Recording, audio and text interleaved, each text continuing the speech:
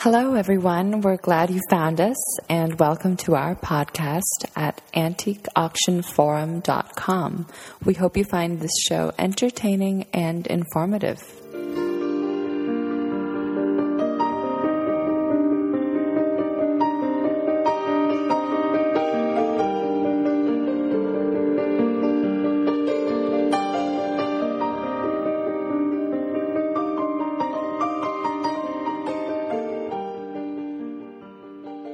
Hi everyone, this is Martin with the Antique Auction Forum, and I have a repeat guest on the line. I've actually got to know him over this last year. He was on our podcast about a year ago. Frank Farmer Loomis out of Ohio. How you doing, Frank? Fine, thank you. How are you, Martin? Good. Welcome back. Right, Martin, I'd just like to graciously point out to you, and take it there, I'm not from Ohio. I'm from Cincinnati. Sorry. Cincinnati to Ohio is like Chicago and Illinois. The natives here don't think they're part of Ohio. Oh, okay. I'll keep that in mind. And I'm not a native, but it sort of has rubbed off on me. I see. Well, you know, I was at an auctioneers convention in Cincinnati years ago. We got electricity now. Yeah. No, I was impressed by the city. I thought it was very clean, and it was a fun city. And I remember the really nice art museum there I went and visited. Yeah, we have a great art museum, the Cincinnati Art Museum. And we have, God, I sound like the Parisians now talking about Paris. First of all, let me say thank you for that. Because, you know, you're in Paris and you say how beautiful Paris is. They don't say thank you. They say, yes, isn't it? So here I am. Okay. We have a wonderful art museum, and it gets better all the time.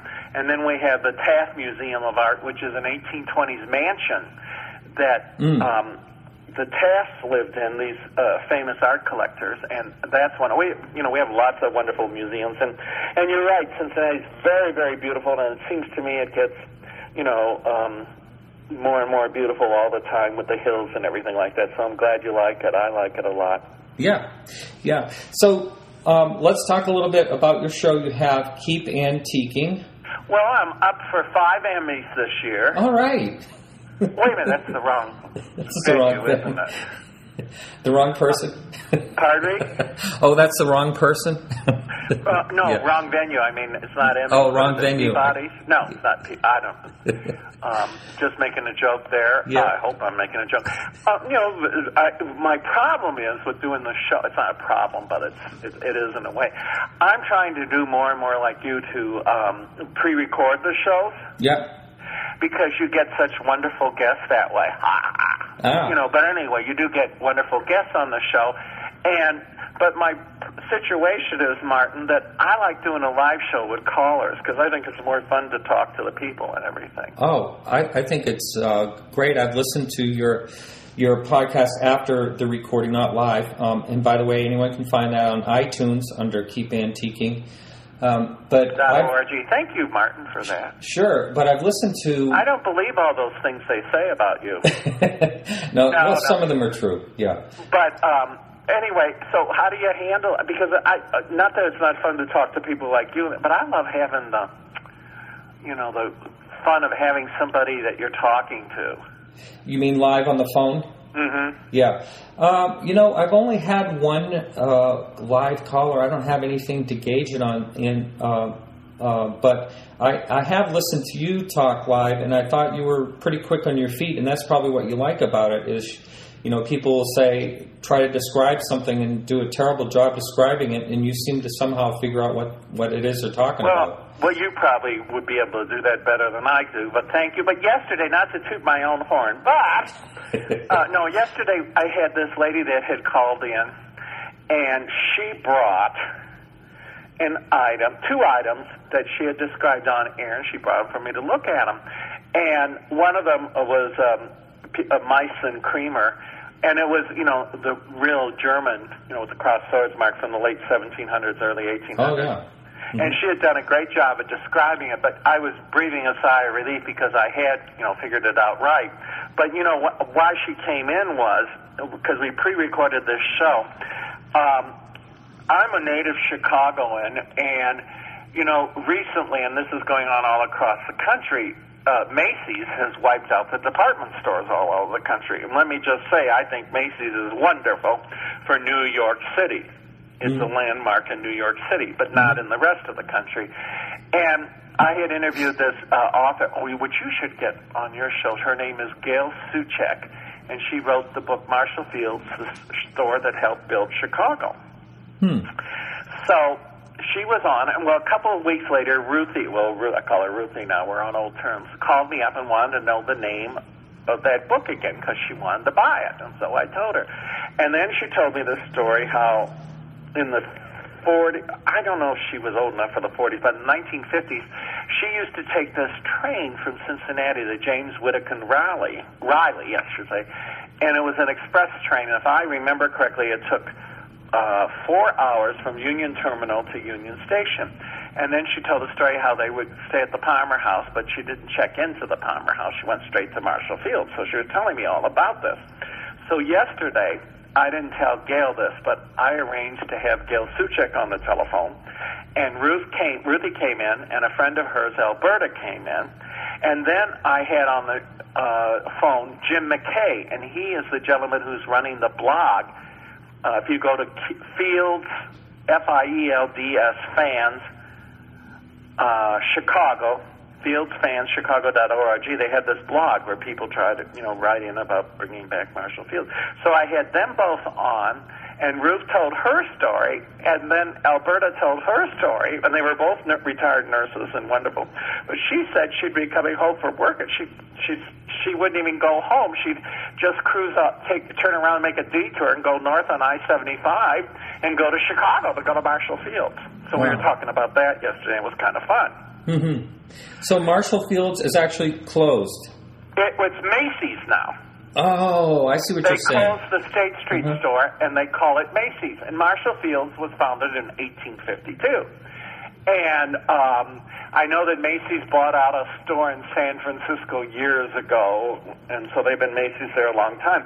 But it's a terrible disaster in Chicago because really and truly, Marshall Fields was founded in 1852. Yeah. And they wiped that name out for it. And it's been a big PR nightmare for Macy's. Would you be satisfied if it was changed to Macy's Marshall Fields? I don't know. But you see, and they're kind of deleting the State Street store, the flagship store and everything. It's really been a nightmare for them. And the website's very interesting for many reasons, but it tends to be where everybody, why, and I went into State Street and it was dirty and nobody would help me. But they have all of that, but then they have a lot of neat things. That's how I found out about Gail's book, the store that Marshall Fields, the store that helped build Chicago. And they have lots of wonderful things in there because Jim put in a story a couple of weeks ago about an architect historian was given information that Louis Henry Sullivan, the great architect, who designed Marshall Fields friendly, and they were competitors, but they were friendly competitors, Carson Peary Scott's store in the early 1900s, that he had designed a clock. Have you know the clock that Fields has that sticks out over the street? Are you familiar with that at all, Martin? Mm-hmm. Well, Carson's was going to have one, but they never did. But they told that whole story. So, I mean, it's a real slice of history in Chicago and everything. So Jim was telling that story. But they both loved hearing about Alberta and Ruthie driving, taking the train or driving up to Chicago. Now, how far away is Cincinnati from Chicago? Yeah. In an idealized world, it's probably 5.5 to 6 hours. Oh, so like when I lived in New England, going to New York City was about the same thing? And I imagine, though, that was a more interesting drive because from Cincinnati to Indianapolis, which you go through, is a 2-hour drive that is the most boring drive in the whole world. Yeah, from where I used to live in Maine to New York City, you had to, it was a very intense drive. So you never know what type of traffic there was going to be, and sure, you couldn't keep your eyes off the road, so you wouldn't fall asleep doing that easy. Right. Yeah, it would be stressful, but it isn't stressful for that reason here. It's just so boring. So tell us about some of the guests you've had on your show in the last, since we talked. Geez, I think about a year ago, I guess. What are some of the things you've done? Oh, my goodness. Whom have I had? You know, you'd think I could remember all of that. Now, let me just also add this. You used to, or you still do, I'm not sure, where you go to an event and you'll do the show. Have you done that at all since? Oh, you mean like a museum show? Yeah, have you done any of those? Well, we have recorded some shows like that. I'm just trying to... I can't remember... you'd think I could remember all this. I don't know. I'm trying to think. We have a big Cleopatra exhibition here, and we have, you know, and I'm thinking of going down there and recording a show. Yep. Yeah. I'm just trying to think, Martin, have we recorded? I don't think we have in the last year. Has it been a year since I was on your show? Yeah. Oh, my God. Yeah. I don't think we have in the last year. Because I know that, I keep telling, this sounds so trite, but it's sincere. I like doing a live show, talking to the people, to the wonderful listeners and everything, because I learned from their questions, as you probably know. Yeah. Yeah, I think it would be, of course, as a podcaster only, one thinks, oh boy, this would be great to do it live and, have a participating audience. So you kind of have the best of both worlds. You have... I'm going to remember that you said that. You're right. Yeah, you have a recorded podcast after your show, and plus you get to talk to people live, so that's pretty nice. Yeah. I always, thank you. I always, like, for example, I'm working on right now. I'll tell you whom I just recorded. I recorded Dr. Ruth Meyer, and it hasn't aired yet because she uses this word. I think she wrote. Trying to have correct grammar here. She was the ghostwriter for Walter Farmer, who was a Cincinnatian. Who have you heard of that book, The Government Men? No. By Robert Edsel. I've only been trying to line him up for a year, and there's some sarcasm there, but nice. If he's listening, I hope we get the interview. Anyway, Walter Farmer at the end of World War II was about 35 years old, and he was in charge of the government, United States government, rescuing and getting hold of German art. Oh, really? Yeah, he was on A&E, and it's wonderful what he did, and there were other men too. And he was in charge, and he wrote his memoirs about one museum in Germany being able to handle all the artwork, because the Germans had put everything in the salt mines and everything. And it was really very good. And Robert Edsel wrote a book that goes along with that about the other men. Well, anyway, to make a long story short, at the end of World War II, the American in command Army said that these paintings that they had been rescuing and preserving for the German people were to go to the United States. So we were going to loot the artwork. Like you go to the Louvre and half the stuff that Napoleon took, illegally. And you can tell I'm not a fan of Napoleon. Well, Hitler was doing the same thing. No wonder Hitler revered Napoleon. But anyway, so he took... So Walter Farmer and these men stood up to the Army guys and said, this is wrong. Well, in defense of the general, I forget who it was, that told him to send the stuff. He didn't shoot him or anything like in other countries they would have. So all this loot went to the United States. And it did a tour for 2 years, and during the 2-year time, it was cleaned and restored. And like Ruth Meyer, who wrote the book, Dr. Ruthie that wrote the book, said that, in 45, it was not like it is now to send a painting across the ocean. I mean, these were world-famous paintings, Rembrandt and things like that, the climatic condition and everything. So they toured over the United States for 2 years, and God love him, Harry Truman saw to it that it went back to the German people. Wow. Which is wonderful. And so she wrote this book about all that. And when Walter, in 1996, Mr. Farmer won this award from the German government, which I can't remember the name of it, Wiesbaden or something. It's like the Légion d'honneur for France. Mm-hmm.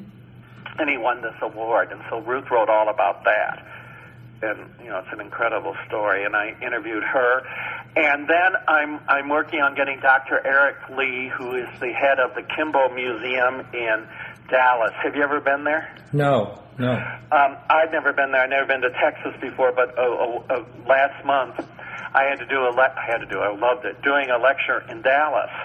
To the Dallas Women's Club, and then I went to the Kimball Museum of Art, and Dr. Lee gave me a tour of that museum, so I'm working on doing that tour, interview with him. Am I rambling on too much for you? Not at all, but okay. I do want to roll back to the last subject you were talking about, if we could. Now, what happens, because years ago, way before the internet and all that, I had a painting come up at auction that was a looted painting from Germany, and it was bought and sent back. From what I understood, I never really got the full story. Do you know exactly how that works? Like if one is found? That's what I was. Yeah, excellent question, and that's how I what I was getting to with Dr. Lee. But I didn't want to ramble. I ramble on. I know. Sounds like a good song. Time to ramble on. Bad joke. Anyway, this ties in with Dr. Lee.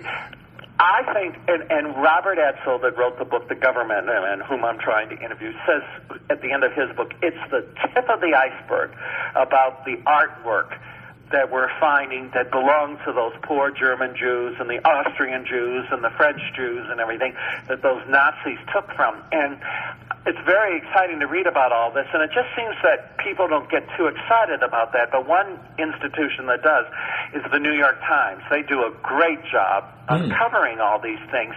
And your question about so did those people have to get the painting back then?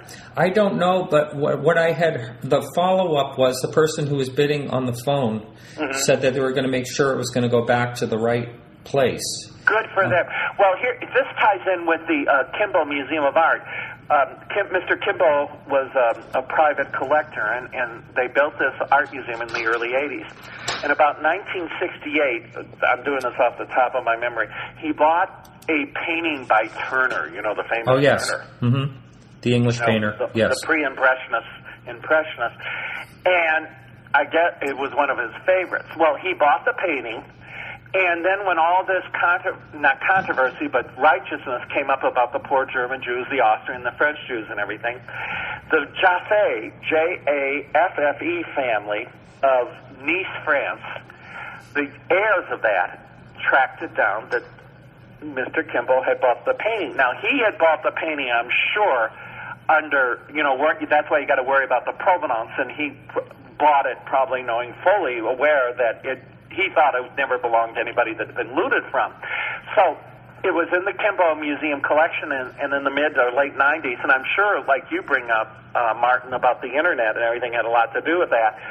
It was traced by the Jaffe heirs to the Kimball. So in the 201, 203 or something, the Kimball gave it back to the heirs. And I was saying to Eric, Dr. Lee, how wonderful that was. You guys did that.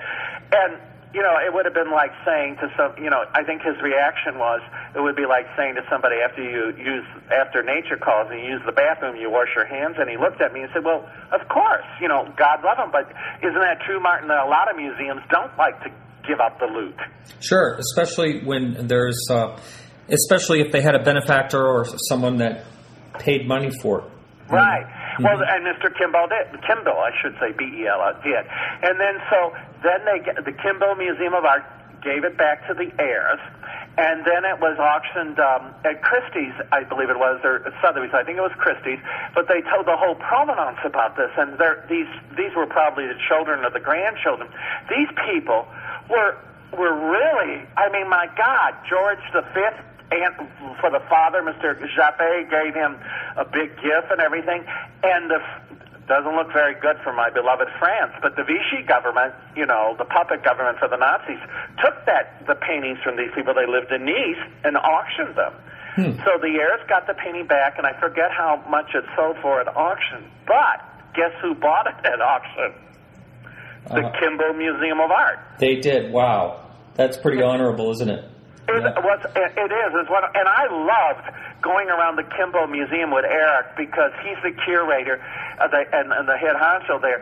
And when he talks about these paintings. Have you ever gone around, Martin, with a museum curator, not to knock them, but some of them are rather dry, you know, boring and everything. Well, Eric goes around and they're adding to their collection, and he's just like and he was thrilled to tell me about that. And then they had bought the oldest known painting by Michelangelo. Really? And he wasn't relishing this, but they bought it from the Metropolitan Museum of Art, and the Met had bought it at auction and had it cleaned and realized that it was, you know, an early Michelangelo, and which is kind of unusual because we mostly think of him as a sculptor, right? Right. Well, you're actually saying his name the proper way too, which is nice to hear. Oh, thank you, Yeah. Michelangelo. Yeah. Speaking of that, did you hear about the painting that was in Buffalo, New York? No, who's that? There's supposed to be an original, possibly original Michelangelo that was behind a sofa for 30 years. And it was a relative who was tracing back to family lore, and then he contacted an expert, and the expert said it's indeed an original piece. Now, I don't know if it's been totally authenticated yet, and I wondered, we're certain to hear about that if that goes to auction. Yeah, and some people will say it isn't because they're trying to buy it or whatever. Yeah. That's interesting. Another Michelangelo. Well, they got it from the Met because Eric was telling me the Met had to sell some of its paintings because it's had financial. You know. Yes.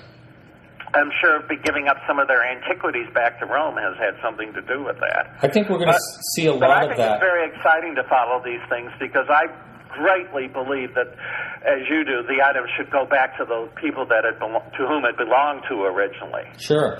Yeah, I think we're going to see a little bit, or actually a lot of that with museums, with the cuts in funding, that you're going to see some deaccessions just for some places to keep the doors open. Mm-hmm. Right. You know, yeah, because there was another article in the Times about that a lot of museums are selling some of their collections to keep the doors open, and I guess a lot of people think they shouldn't do that. Is that right, Martin?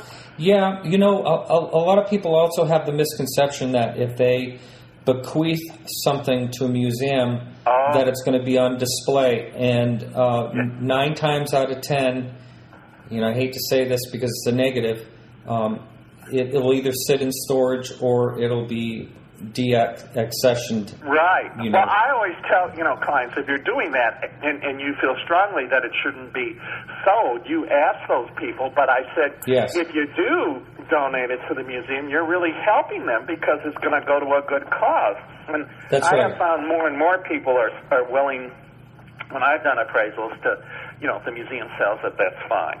Mm-hmm, mm-hmm. Because I don't think the public, do you agree, is so aware that for every one item you see in most museums across the country, they might have 5 to 10 items in storage. That's right. I've been in the Denver Art Museum storage. I've been in working with a deacquisition.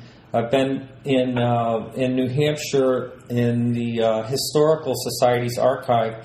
It's unbelievable. It is unbelievable. And, it's like at the Cincinnati Art Museum, it's the same way. And I remember one time I was writing, and I was at the Art Institute Chicago, the place that I adore of all of them, and they were showing me their storage area, and they were very proud of it, and justifiably so. But, my God, it was almost as beautiful as the displayed area.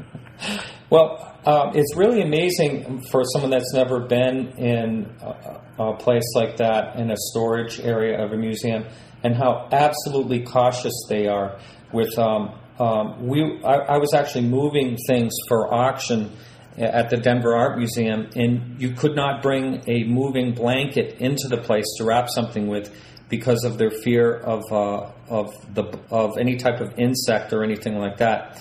And then of the double doors that are all like vacuum sealed doors, you have to go through one before you open the other, and it's really, they're very, very cautious with their items. I kind of think that this country, we kind of overreact on a lot of that stuff. I was taking it that way, and it was a lot of extra work because there were 900 items that we took out of the museum, and we probably were there another 10 hours with the extra work we had to do. But I totally understand, because if they let those policies drop, then how far can they drop? And things could happen. Yeah, you're probably right. You know better. Yeah. No, I don't. So I was talking to Sally Schwartz out your way in Chicago the other day, who you know pretty well, and she's a real character. She's great, and she said to me when I told her that I was going to speak to you, she said to talk to you about your book signing at Michigan Ave. Oh, she helped me on that a few years back. I went to her wonderful Chicago Antique Market on West Randolph Street, and the night before, she helped me, and we arranged a book signing at Borders and Music on Michigan Avenue, right across from the water tower there, on Michigan Avenue. Mm-hmm. And I was just so nauseating. I was so excited and everything. So just thrilled about the whole thing. And when a publisher signs up somebody for an author, at least this is the way it used to be. It's probably changing now. Maybe you know more about that than I do, Martin. But they want an author who's not going to just sit there at a book signing. You got to do a song and dance with those people. And, it's kind of like trying to sell a car or something. You got to do a song. It's not that there's like 300 people lined up. Maybe in the beginning that's that way. So anyway, we had this book signing at Borders and Music on Michigan Avenue. And that's my hometown, and I was thinking about my grandmother, and we walked up to Michigan Avenue one Easter, and I thought, if Graham could see me now, I hope she knows. She'd be so thrilled. So I walk in the front door, and there were very, very nice people. I think his name was Chuck, the manager. He says, Mr. Loomis, he says, we got to tell you, there are tornado warnings, and the weather just affects everything. Mm-hmm. So Sally was there, God love her, and I said, she looked at me and I looked at her, and I said, the show should go on. And I said, okay. So we go up to the third floor, this huge bay window overlooking Michigan Avenue and Water Tower Place, this huge, beautiful room. I had to be there for an hour and a half. 2 people show up, besides wonderful Sally. And the management of Borders and Music. So anyway, the one woman was kind of uppity. She thought she was better than everybody else, and she brought stuff for me to look at, didn't buy a book. So, you have to sit there, you have to talk. Pardon me, Martin? No, I'm just laughing. She didn't even buy a book? No, you have to talk to him. So then there was this other man, older guy, and I said, what do you like to collect? And I thought he said Craftsman, if I remember correctly. So I pull out the book, I can't remember the title of it. Antiques 101 was Antiques 101. So I pull out my book and I look in the craft. Here it is, blah, blah, blah. And what's your name? Blah, blah, blah, blah, blah. Well, he didn't buy a book. So I think it was an hour, longest hour of my life. And he left, and the management is just laughing and laughing and laughing. So Chuck comes up to me and says, well, do you know who that was? And I thought, no. I thought he was going to say the brother of the mayor, or I don't know. You know what I mean? Mm-hmm. He says, that's a homeless man that came in off the street. So Sally's laughing and laughing, and she gave me one of the best compliments. She said, Frank, you could interview a brick wall and make it interesting. All right. So the man left, and I think that humor is one of God's greatest gifts to us humans, besides dogs. And I'm kind of proud of that because, I did try to sell the book. Well, then the Chuck told me that previous February there was some famous chef that came in, and they said, Mr. Chef, when he walked in the front door, there's a warning for a blizzard. And we have to warn you, we think, that's what they said to me. And his reaction was, the show should go on. So they said, okay. So he was doing, I think, appetizers that night. So he made all these beautiful pâtés and appetizers, and nobody showed up. Mm. So he and I are both in the same therapy class. We're both trying to get over that heartache. So he said, well, why don't you let those poor homeless people come in that are camping around the water tower there, literally, from the memorial that didn't burn in 1871. So they let in all these poor homeless people. They come in and they taste the appetizers, which were mostly pâtés. And they said, we don't like this liver, and walked out. So at least I didn't have appetizers left over. Yeah. But the sad thing about all of this was, and sometimes big companies cannot think out of the box was that the next morning, Sally, God love her, Sally Schwartz had me on the Fox News channel, in Chicago doing verbal appraisals on air. And we could have, and they had, and Borders and Music had nobody lined up for that room. We could have done a book signing the next night, which was Saturday, and we could have announced it on the Fox News. Because they had me doing appraisals, I don't know, I think it was 4 hours, but then I wasn't on the whole time. They do 10 minutes and live and stuff.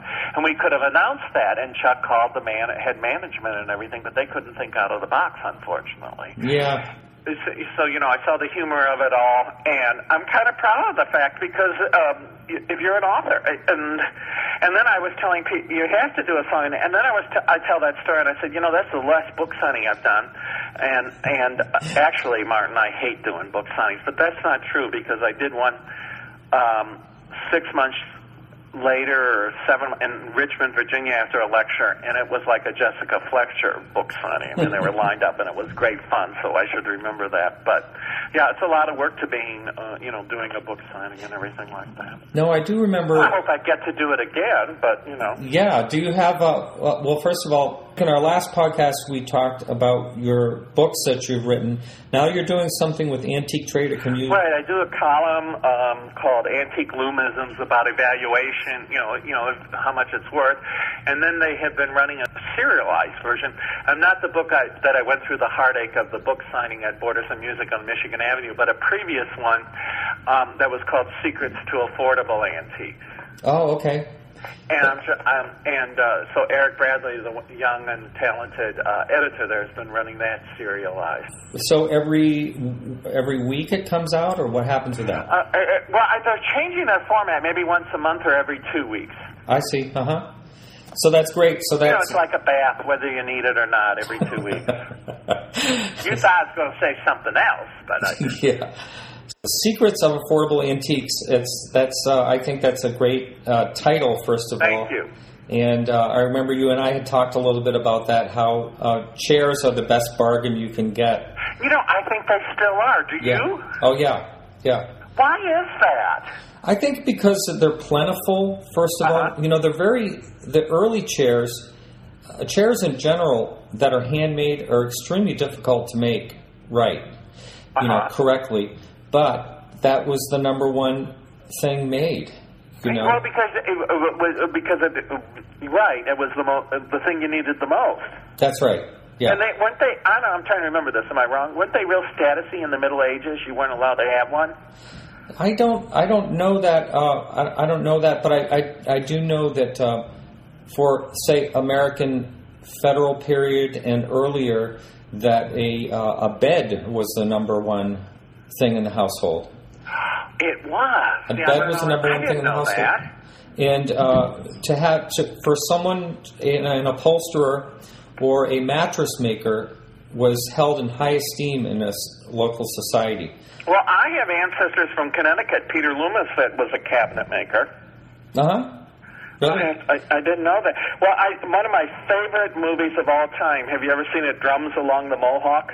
No. Takes place after the French and Indian War in upstate New York. Henry Fonda and Claudette Colbert and the wonderful Edna May Oliver. Anyway, and they're not very nice to the Indians in this thing, but the Native Americans are coming, and they just are burning down Edna May Oliver's house. So she climbs in her bed, and she says, my husband made this bed, and I treasure it. I'm not leaving. So it ties in, that the beds were the important thing. And it's kind of cute, though, because the Native Americans don't want her to die. So they're kind of sweet. They take her out of the house in the bed. Oh, so she's in the bed about it gets saved, but it ties in with what you're saying, from that period that beds were high status things. Well, they were, because they also had, in the cities, they had fire brigade or fire buckets hanging right by the doorway, and inside the fire buckets was two things: a valuable bag for them to gather up their silver and whatever, and then a bed wrench for quickly knocking down the bed and getting it out onto the street so it wouldn't burn down with the house.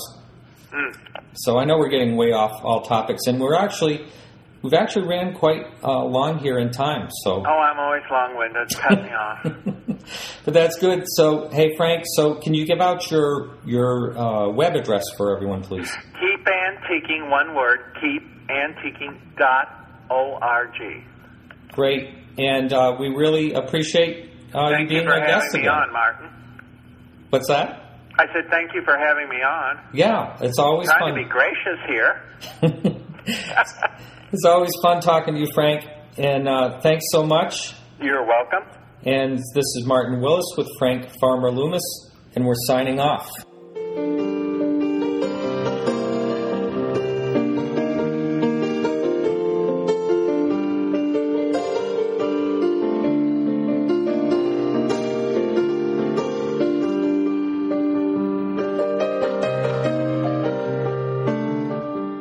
Hey everyone, we always appreciate our listeners, so feel free to email us with any ideas, questions, or suggestions to info@antiqueauctionforum.com. We do incur several expenses for this show. It is a free show. However, if you wish to donate, we do have a PayPal button at the bottom of our webpage. If you'd like to help us out for free, please tell a friend about us or rate and leave us a review on iTunes or any other podcast websites that we belong to. If you're planning on purchasing something through Amazon, please use our Amazon search engine located at the bottom right-hand corner of our webpage. It won't cost you a penny more, and we may get a few dollars to help us out. As always, we thank you for listening.